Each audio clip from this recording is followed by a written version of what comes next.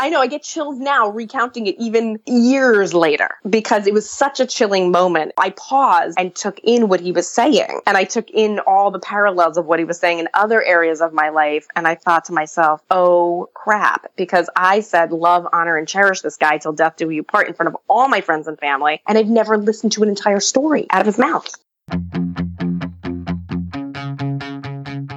Welcome. You're on air with Ella, where we share simple strategies and tips from people who are doing something better than we are.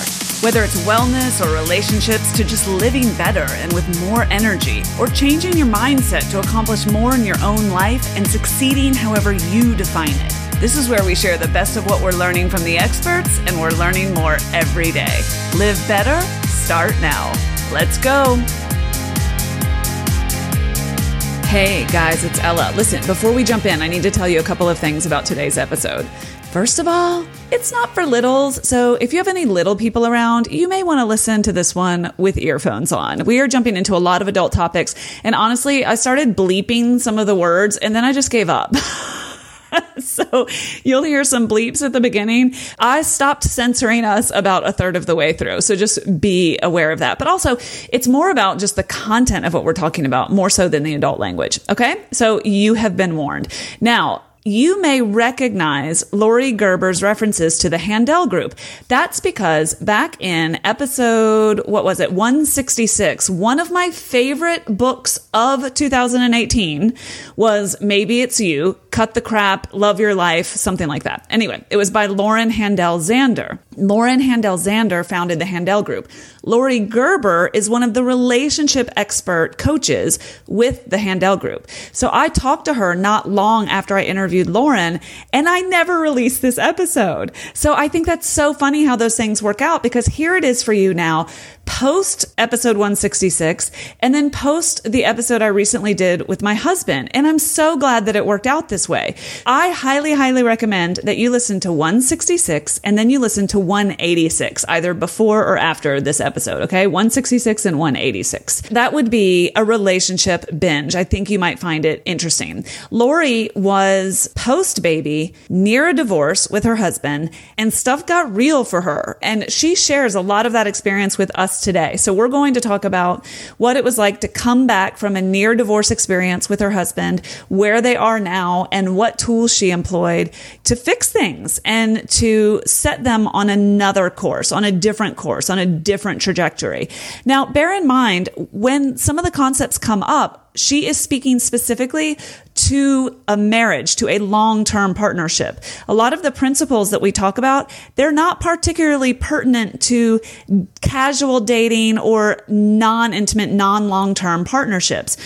That doesn't mean that you won't benefit from them if you're not in a marriage or a long-term partnership. Okay. But I just want to be super clear, because if you extrapolate some of these concepts and take them out of context and apply them to others, frankly, I can't get behind them. We're talking about vulnerability and intimacy with a trusted partner. So I just wanted to throw that caveat in here. Okay. I am super, super interested in your feedback on this episode. Let me hear it. Share with me in social media, whatever you got. All right. So let's jump in with Laurie. Here we go. Hey everyone, you're on air with Ella, and it's my pleasure to introduce you today to Laurie Gerber. Hey Laurie, welcome to the show. Hi Ella, thanks for having me. Laurie, you have worked for almost a decade with Lauren Handel Zander of episode 166 fame, who came on the air and sort of kicked everybody's butt in talking about her book, Maybe It's You, and about the Handel coaching method. You might think I sound like her even. It's been more like 16 years that I've been sitting with her, so don't be surprised if we sound alike. Well, I have noticed there's a certain cast about the Handel Group and the badass group of women that run it. And I am absolutely thrilled to get you on the air today to talk more about relationships. Will you tell everybody who you are and what you do?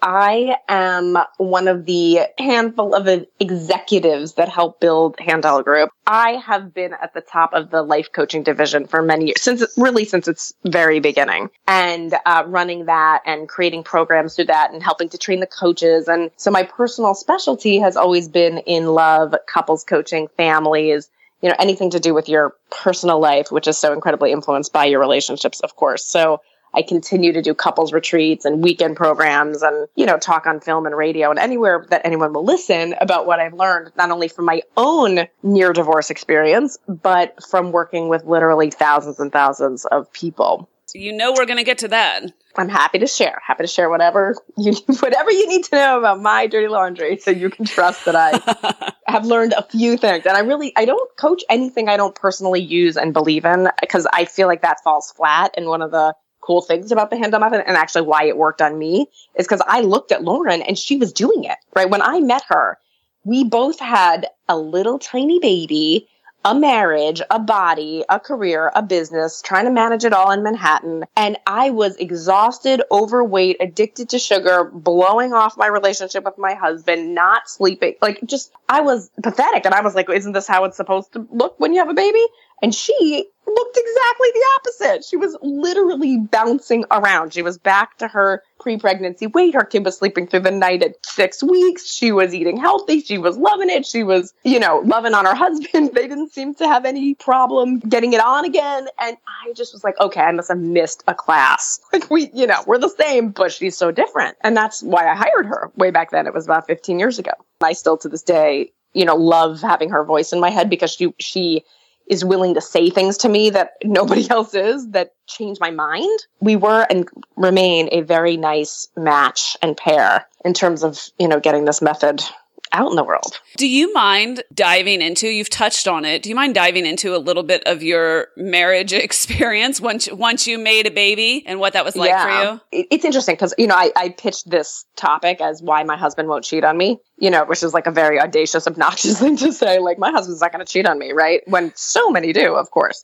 But the reason I actually feel like I can say that now is because he absolutely could have, because I was really tanking my marriage and had no idea I was doing it. I was so checked out, so justified because I had kids, justified because I gave at the office, justified because many, many reasons of why I didn't prioritize or pay attention to my relationship. And so he did start flirting with someone else. It did take that for me to go, oh, wait, I can lose this? Let me, okay, I don't actually want to lose this. I'd like to actually keep this, and maybe it's me. So just to back up, when you go to coaching, as I'm sure Lauren told you all, you have to look at every area of your life, and you have to dream in every area of your life. So I wasn't even paying attention to that area. I was like, oh, that'll wait until my kids are grown, which is crazy. Yeah, no big deal. Such a bad plan. Okay. Such a bad plan. So when she asked me what was my dream, it was really, it's a cliche, right? Many, many women will appreciate this, and probably a lot of men too, is I wanted connection. I wanted intimacy. I wanted that feeling of togetherness. And I literally had no idea why I didn't have it, which is the next question or a coach will ask you is, okay, so you want something. Why don't you have it? What's your best theory? What's your best guess? And I was like, well, he's a jock. He's a man's man. He's like, doesn't like talking about his feelings. I tried once and it didn't work out. So we went to our separate corners, and now we're co-parenting and getting by, and it's fine. She did not like that answer. As you can imagine, she was like, that is BS. Mm-hmm. Yeah. So I was mystified. Then her next brilliant coaching came down on me, which was, why don't you go ask him? If you really don't know, why don't you go ask? Which was interesting that I had not thought of that. I was like, oh, you could just have a conversation? Brilliant. Okay. So I designed this whole conversation. I sit down with him. I've written out my notes. I've prepared. I've, written a dream statement that I want to read to him, and I sit him down and I read it. And then I say, hey, honey, why do you think we don't have this? And at first he wants to blow me off again. He's like, we're fine. Don't worry about it. Oh, the infamous, we're fine. We're fine. It's fine. Okay. My first thought is like, oh, good. I don't have to deal with it. And then my second thought is like, oh, I can't go back to Lauren and tell her I have no information. Right. So it's like the devil and the angel on my shoulders. Right. So then I go, honey, I'm not going to be mad, whatever it is. I really want to know. Would you please just give me a hint? I'm just really turning on the grace and hoping for the best and believing I'm going to get an answer. And he goes, all right, you really want to know? I'll tell you. So here's the thing about talking with you. I have found that I usually get maybe 2 or 3 sentences out of my mouth before you interrupt. Yep. Before you interrupt me. You saw that coming? Yeah, I didn't. So, and he's like, listen, I know you get away with that with your girlfriends and you don't mean harm by it, but it is like a physical assault for me. And you take the conversation in a different direction. You make it about you. It's not even about what I was talking about. So there's no point in me even trying to go back. I stopped trying to talk to you years ago. Oh, gosh. Laurie. I know. I get chills now recounting it even years later because it was such a chilling moment. And that was one of those moments I paused and took in what he was saying. And I took in all the parallels of what he was saying in other areas of my life. And I thought to myself, oh, crap, because I said, love, honor, and cherish this guy till death do you part in front of all my friends and family. And I've never listened to an entire story out of his mouth. What the heck? Right? Like, how did I get away with that? And the answer is, well, we choose very wisely. But the other answer is I shouldn't have been getting away with that. It explains why he would go flirt with someone else or want attention from someone else who wanted to hear what he had to say. And so it was a moment of truth. Gratefully, I knew I was going to have to report back to Lauren. So I did not defend myself. I did not excuse myself. I did not do anything other than actually apologize for probably the first time in my life for what I considered to be something that was very out of alignment with my highest ideal. Mm-hmm. And you could see his whole life flash before his face in that moment too, because it was like, oh, well, if she's not going to be the reason why we can't communicate, I'm going to have to communicate, so it's an interesting interplay. Imagine what that conversation would have looked like if you sat him down and told him all the things he wasn't doing right. Oh, yeah, exactly. I mean, that's what we all do. We go, oh, if they would change, then I could change. Exactly. Right? Or I would blame my anxiety. Like, well, I just couldn't hold it in. I couldn't help it. What if I would forget what I was going to say? I had a million excuses. Right? Which are all true, but irrelevant to my dream of intimacy. That's the thing about excuses. They're true. It's right. Exactly. But so what? Right. They're even noble sometimes, right?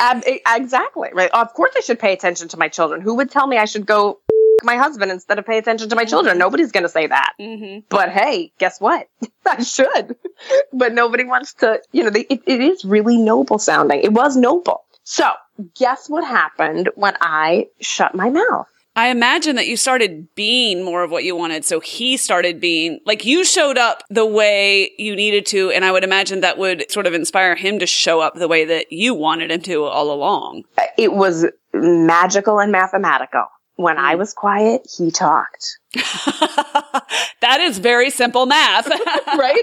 And when he talked, it got interesting. And then I wanted to listen more. And the more I wanted to listen, the more he wanted to talk, till now we can actually have conversations where he gets a whole story out. And by the way, he was raised by a minister, right? Very unlike my culture. But I've heard a few sermons in my day, and they usually put the punchline at the end. He has a way of telling stories so different from how I tell them, but it gets good. It's really good if you can shut up and be patient, which is, of course, something that's, that I want to cultivate in myself. So it became, instead of the thing that was going to hurt us, right, our different cultures, it became the thing that helps us, because it makes me more of who I want to be. And it makes him more of who he wants to be, because he doesn't want to be a chicken who doesn't tell a story or who hides or who, can't get a point across. He wants to be someone who's heard and who's powerful in life. And I want to be someone who can hear and can listen, so we balance each other. And Laurie, when you leave room for the other person to be themselves, like, first of all, when you've been together with someone for a long time, you don't leave room for their mystery anymore. Like, you don't leave room for the fact that they're a fully realized adult without you. Like, you just think they're the same 5 dimensions that you see every day. Exactly. And Ella, by the way, for your listeners who are not in a relationship, this goes for dating too. I can't tell you how many people I coach that are like, oh, it's the same date over and over again. I mean, how uncreative to think it's the same date when it's a different person. Of course, you're going to learn something interesting and new if you want to. If you want to. But I understand, because I wasn't learning anything new about my husband for 10 years. So I understand. You say part of the reason people get so frustrated with keeping romance alive is because they've been conditioned by movies and common culture to believe that if you are with the, quote, right person, all the romance and sparks should come as a matter of course and last forever. And you say, I want to teach you a different love story. Like, sure, love and romance and hot sex, they usually come easy when we're young or when the relationship is young. But after that, like, it does take some work. Yeah. But we think that. Yeah. There's the freebie, and then there's the thing you have to work for. And in our Handel method, we actually teach our clients that the freebie is on purpose, just like a drug dealer will give you a free one. So you like it and you'll come back and buy more. But after the freebie, you got to actually earn money to afford your high. And it's the same thing in almost every area of life, whether it's fitness or, loving a job that you have gotten over the honeymoon phase of, or keeping a relationship hot. It's actually on purpose that it fades. I think, from a spiritual perspective, it's because then you get to grow up and actually design the elements that would bring you that. You get to mature. You get to be the person you wish to be, using the relationship as a vehicle for that, which is, I think, a very high purpose for a relationship. Oh, I love that. Will you talk to me a little bit about what that actually looks like? Yeah, and it's interesting because in this day and age, it's changing with how equal we really are finding ourselves to be, men and women especially. It is really changing what we would use a relationship for, what we would use marriage for, what a family looks like. It's all really so up for grabs in such a cool way. We really do get to redefine what we're using relationships for. And I hope people can see the beauty of that you do pick your person on purpose. It's not so straightforward, but often the thing you pick them for, the thing you love about them, is also the thing that plugs you in, right? It has a dark side and a light side. And if you can, again, look at that as, this is my, what I sharpen my sword on, versus this is the thing that's going to kill us. We're here together as a unit to evolve ourselves, then obviously there's a lot more chance of making it and having fun making it, and being able to forgive the tension and the friction, I guess you could say, between, like, for example, with my husband, his chicken trait rubbed up against my selfish trait. Right. And at the beginning, that was great because he was like, all I want to do is give to this woman. Right. And so until I became a bottomless pit, that worked fine. Right. And I was like, oh, all I want to do is take. But that didn't really work for my self-esteem. So we had to renegotiate. So interesting. And I think a lot of people who have been in partnerships for some time, they know that the thing that drew you in is often the thing that make you want to, like, stab your own eyes out within a few months, a few years, or whatever. Yeah. I remember being like, I love how generous you are, but I don't like when you're generous with other people. That pisses me off, because then you're taking out of my pot. And he's like, he didn't say it, but my coach was like, you can't really pick and choose, right? Like, he likes you because you're outspoken, which means you're going to be outspoken everywhere. You don't get to love a thing about a human and then try to quarantine it to one room. Doesn't work that way. But you asked me what it really looks like. And I think, when I work with couples who are trying to alchemize their struggles into something beautiful and into something growth producing and into something sexy even, the how-to operates on, I would call it, 3 different levels. Give me those 3. Well, there's the spiritual or philosophical level, where it's like, do you guys even agree philosophically? Right? Like, so I work with couples over the course of 2 days sometimes, and we get to go through everything, right? Literally, philosophically, do we agree that we should be equal? Do we agree that, if I make more money, I should make the money decisions? Do we agree that we should have sex? That's part of a healthy relationship? Do we agree that we shouldn't make parenting decisions without consulting the other? Like, do we agree philosophically? And just like human beings don't sit down and figure out their ideals, couples don't either, right? No. They don't negotiate. What are our ideals? Like, public school, private school, religion, no religion? Like, they don't negotiate the stuff that absolutely comes up and breaks up a relationship. So we sometimes have to go back and do a do-over and look at, okay, just philosophically, can we duke this out? And either find that we agree, we've just been implementing in a shitty way, or we don't agree and we could negotiate and both be happy, or we don't agree and we can negotiate, and maybe that's a deal breaker. What do you say to people? What if they've been married for 8 years? I'm making stuff up here, and they've never had that conversation before? Yeah, well, good news. I had never had an intimate conversation with my husband after 10. Yeah. And all I had to do was sit down with a dream and go, hey, honey, could you tell me what you think? And listen, right? Zip my lip and listen. It's never too late to have a deep conversation with anybody. It's never too late to have a deep conversation and get to the heart of something. Okay, fair enough. So that's the philosophical level. Then there's the emotional level. You hurt my feelings. I'm jealous. I'm angry. I'm upset. I'm hurt. There's hurts that are unresolved in relationships that cloud everything. And sometimes those hurts are not even based on facts. Like, it's a misunderstanding. Yeah, and assumptions. Totally. And we think it's true. And the more we don't talk about it, the more true we think it is. Right. Right? Like, I really thought my husband didn't like to talk. And lo and behold, I was wrong. that was a great example of like him being willing to say how he felt, right? Like when he said that's like a physical assault to me, I was like, oh, I did not understand how you felt.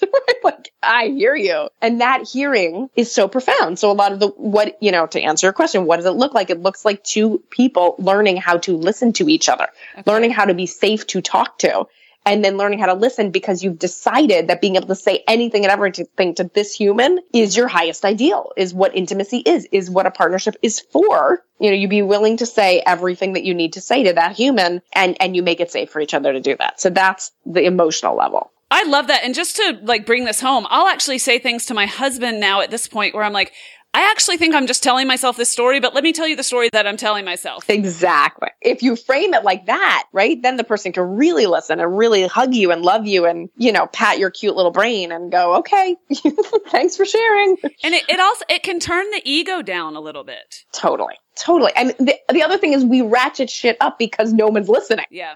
we over dramatize because no one's listening, but if someone's actually listening, things can be diffused much more quickly in relationships. Oh my God. Am I the only one that if my husband ignores me, like that's the fastest way to turn me into some sort of psycho? Totally. It's not just You're me, not right? the only one. I'm pretty sure it's an epidemic.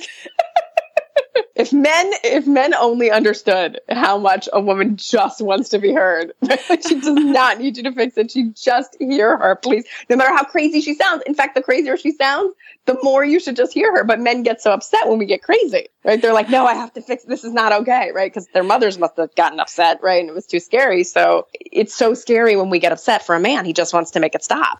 Right. That was number 2. What was number 3? Physical integrity, spiritual, emotional, and physical. Physical integrity is like, okay, what do we need to put in place in our relationship to keep the candle burning?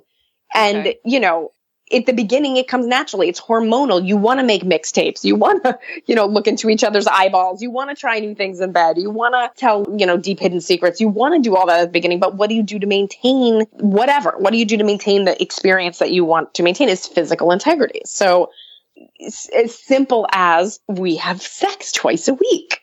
Right? That is a promise. That is reliable. That is going to happen.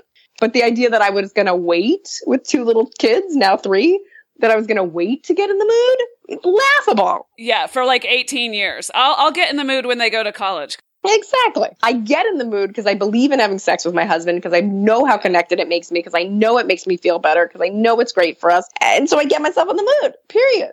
And it fits in my schedule along with everything else, along with stretching, meditating, work. This is what life is for. But life is also for sex. It's an area of life and you cannot ignore it. It doesn't go away if you ignore it. What does it do when the wife is just so clearly not interested? I mean, if you're going to generalize, you have to know that most men really need and want and desire sex. And if they don't seem to need, want, and desire sex, either they're unusual, which is possible, or they have shut it down because they don't want to pressure you, or they don't want to make you feel bad, or they're getting it somewhere else, or something. Right. So it's a big deal. And I don't think I think on some level we know that, but not really. Like we don't really understand that the way we feel when we get listened to is the way they feel when they get a job. Like it's deeply nourishing to them in a way that is not, I hope we cannot demonize, right? That sex is a kind of communion for most men that is different than what it is for women. I think we understand that academically, but it's still super easy to excuse our way out of it and just be like, yeah, but. Yeah. Well, I think what a lot of women do is it's a power struggle in a relationship. So maybe the man has power in some ways, but a woman, hopefully has control over her body and whether or not she's going to be pleased. A man does desperately want to see his partner happy in general and sexually, which is huge. And if he can make her happy sexually, I mean, men really get excited about making you happy sexually. That's why so many women are faking orgasms. It's because they know how much the man is deeply attached to being able to, quote unquote, satisfy them. So a man gets turned on by knowing that he is turning his partner on, whereas a woman gets turned on by knowing that she turns him on. We aren't excited by the man getting turned on. Exactly. It's the feeling that we're doing it. In other words, we're both focused on us, right? Women and men are focused on ourselves, which is how it should be. The woman is different than the man. If we all just decided like, okay, from now on, the highest ideal is going to be me having pleasure Everybody cool with that? Like, pretty much life would get very good for everybody. It sounds so selfish, but it's actually biologically true. So it's okay. It really, it doesn't take a lot for a man to ejaculate. Notice it takes a lot for a woman for women to orgasm, but it's kind of in the design that it takes some attention and it takes some care from the woman and the partner, which makes sure you know how to sexually please yourself so that you can either partner up during sex or teach your partner how to do it. Yes, if you have a totally selfish lover who doesn't give a crap and is essentially using you, that's not going to work. But I have a lover who wants to please me, who is willing to do things that I want to try and do, right? So he's like, he can relax. It's a sure thing. I'm going to have an orgasm. You're like, I'm a sure thing. I can relax because I've learned about my body. I've taken control. I'm designing my life in the area of sex. It's the same as any area, like exercise or work or wherever you excel. Why can't you do that in bed? Of course you can. Of course you can. I'm not saying it's easy, but I am saying it's possible. And there's a pathway to it. Okay, fair enough. And so when your man knows that he has the power to please you, that is incredibly stabilizing for him and dead sexy for him as well, as we already said. You say we also need to make regular time for each other and treat it as sacred. What does that look like in your life? Oh my God, it's so stupidly simple, but we don't do it. So in my life, I literally have a bedtime slumber party with my husband every night at 10 o'clock on the dot. And if I am even 1 minute late, it's 100 push-ups for me before bed. Okay, so I am never late, and he is never late. So it just means we have a dedicated half an hour where there's nothing to do but talk to each other. When we first came out of our near divorce experience, it was a very choreographed meeting where we both had very specific questions we would ask and answer of each other that would really elicit love and appreciation. So we'd each say something we love about each other. We would acknowledge each other. We would say what we were proud of from our day. I would always ask him what I could do for him. I still do that because I'm working on my selfishness. He would always say, one thing he didn't want to say. That was one of his questions. So in the beginning, it was a very choreographed, designed kind of conversation because we really needed scaffolding and help, getting to where we needed to get to. But over the years, it has morphed and changed and we keep redesigning it. But regardless, it's uninterrupted time. The door is locked. There are no children. It's 10 to 10:30 minimally. And that is our special time. So I don't have to bother him at work. He doesn't have to bother me at work. We know we have that dedicated time together every night. And we know twice a week we're having sex. We don't always know when, but we know that. And that's regular time. That's sacred. And we have date night. It's a cliche, but it works. If you know you're going to have special time with undivided attention with your partner, it's relaxing to your psyche. That's impressive. Listen, and your divorce experience is a good spanking, right? It's a good spanking to get you to realize you cannot take this stuff for granted. And also there's such a positive feedback loop because it's so nice when you do it. Right. You don't want to stop doing it once you start. So it's just the starting that's hard. Don't you find people are scared of being vulnerable with their partner, which is hilarious because, this is your partner in life or your long-term partner. And we're scared to be vulnerable with them in that manner and be silly and open up with them. Yeah. And it's like, but this is your person. Right. Everybody wants the other one to go first. Like you be unsafe. You be vulnerable first. I'm like, no, if you're listening to this podcast, you're going first. Sorry. We voted you. Tell me about how you make him your hero. And let me just say, one feminist to another, I believe in this. And I don't think that we are giving up our power to increase our partners. Beautiful. 10 years ago, I would have been like, oh, hell no. Like hell to the no. I will be the hero here. Right? Yeah. And I get it. I can wear a cape too. And I am so comfortable and secure in my own power that I don't need to take away from his. But 25-year-old me did not know that. Talk to me about that. Yeah, it's beautiful. I had a very similar evolution. That's why, honestly, I had to do a lot of work on myself first. I did. I had to get my own whole dose of self-esteem and self-love before I could stop diminishing him in order to make myself feel better, which is, I learned that as a sibling, right? Because it's like, oh, it's a competition and I got to win. And there's only one pie to share. And so I was just repeating that again with my husband. And I didn't even realize I was competing with him, which is so crazy because we're a joint resume. We're a team. It's crazy to compete with the person who's part of your team. It was a revelation to me as well as the more I did my own work on myself that if he wins, I win. And even if he wins with me, right? Not just if he wins in the world. Like I could compete with him in the world. Like, oh, I'm smarter. I'm funnier. I'm, more social. I'm whatever, doing better at my work.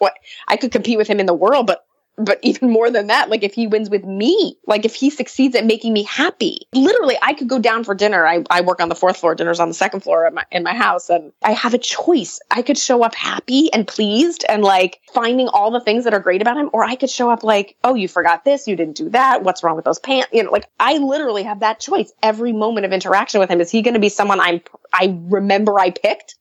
Or is he going to be someone who gets the brunt of my anxiety and my judgments? Oh. And boy, does that change his day. Laurie, when you have done this work with your husband, when you have reestablished a friendship and you allow room for mystery and sexiness in your relationship, and you're still trying to court one another, how do you deal with real conflict? What do you say to the people who need to work on how they manage conflict when they are in good relationships? Yeah, right. Conflict will happen because of one of 3 reasons. Number 1, you philosophically don't agree and you haven't negotiated it. Or you don't even know. You're like, oh, he thinks he should be better than me and I think we should be equal. But you don't know that you actually agree. So philosophical differences. Second is someone got their feelings hurt, right? And then if you can do the process of speaking and listening that we teach, obviously that can get, sort of de-escalated, and it can be used to increase intimacy instead of decrease it. And then the third reason for conflict is a lack of physical integrity. Somebody's literally not doing what needs to be done. Right? You don't have a meeting to plan logistics, so you keep fighting over the logistics going wrong, or you don't teach your children how to do chores, so one person keeps getting stuck with them, or whatever. So physical integrity is the third issue. Whichever it is, you do need to learn how to fight, and you need to learn how to fight fair, and you need to know which one you're in. Are you in philosophical, where you can sit down and have a debate, or are you in emotional, where one of you has to listen and take notes? Or are you in physical, where you can actually just make an agreement and stick to it? This is where I think having a coach or a third party is so helpful, even for the healthiest of couples, because as you said, conflict is natural. It's bad if you don't have it. Exactly. But you do need to learn how to clean up messes, how to listen to each other's pain, how to hold space, as they say, for other people while they go through whatever they're going through without taking it personally. And you need to learn how to make and keep promises to each other. And it is way easier if you're doing it with a coach, right? With somebody who will hold you to account and who likes you and thinks you're awesome, versus a partner who shouldn't be the one holding you to account, honestly, right? Like that's not really the role of a partner. Oh, that's interesting. We do that to our partners though, right. Don't we? We sure do. Like, you made me eat this bad food. You made these kids. Right. They're yours. Laurie, this has been interesting, eye-opening, and I'm sure provocative for many. What would you leave us with when it comes to inspiring our own personal accountability in our relationships? Parting thoughts. Yeah, I mean, ultimately, it's so cool because it does really come back to taking stock of your own life and your own happiness, because the greatest gift you can give your partner is your own personal integrity, your own love of yourself and your life, and your own ability to design your life. Because when a person is whole within themselves and loves themselves, they have so much more to give. There's so much less conflict. Really, I do think that if each human being went to work on their own happiness and their own wholeness, relationships would kind of fall into place a little better. I think one of the hardest things to do, but the easiest to appreciate the truth in, is be the partner you want to experience. Yes. Like, you be that person. And, yes. And truly, a lot can happen by magic. So true. So glad you are closing on that note. Perfect. Laurie, thanks. Have a good one. All right. Bye, everybody. Okay, that's a wrap. I hope you enjoyed today's show and got something out of it that you can use. If you did and you want to learn more, find me on Instagram at OnAirWithElla, or get the show notes and links at OnAirElla.com. There's no with. It's just OnAirElla.com. Thanks for listening. Thank you for sharing the show. And thanks for inspiring me. You are quite simply awesome.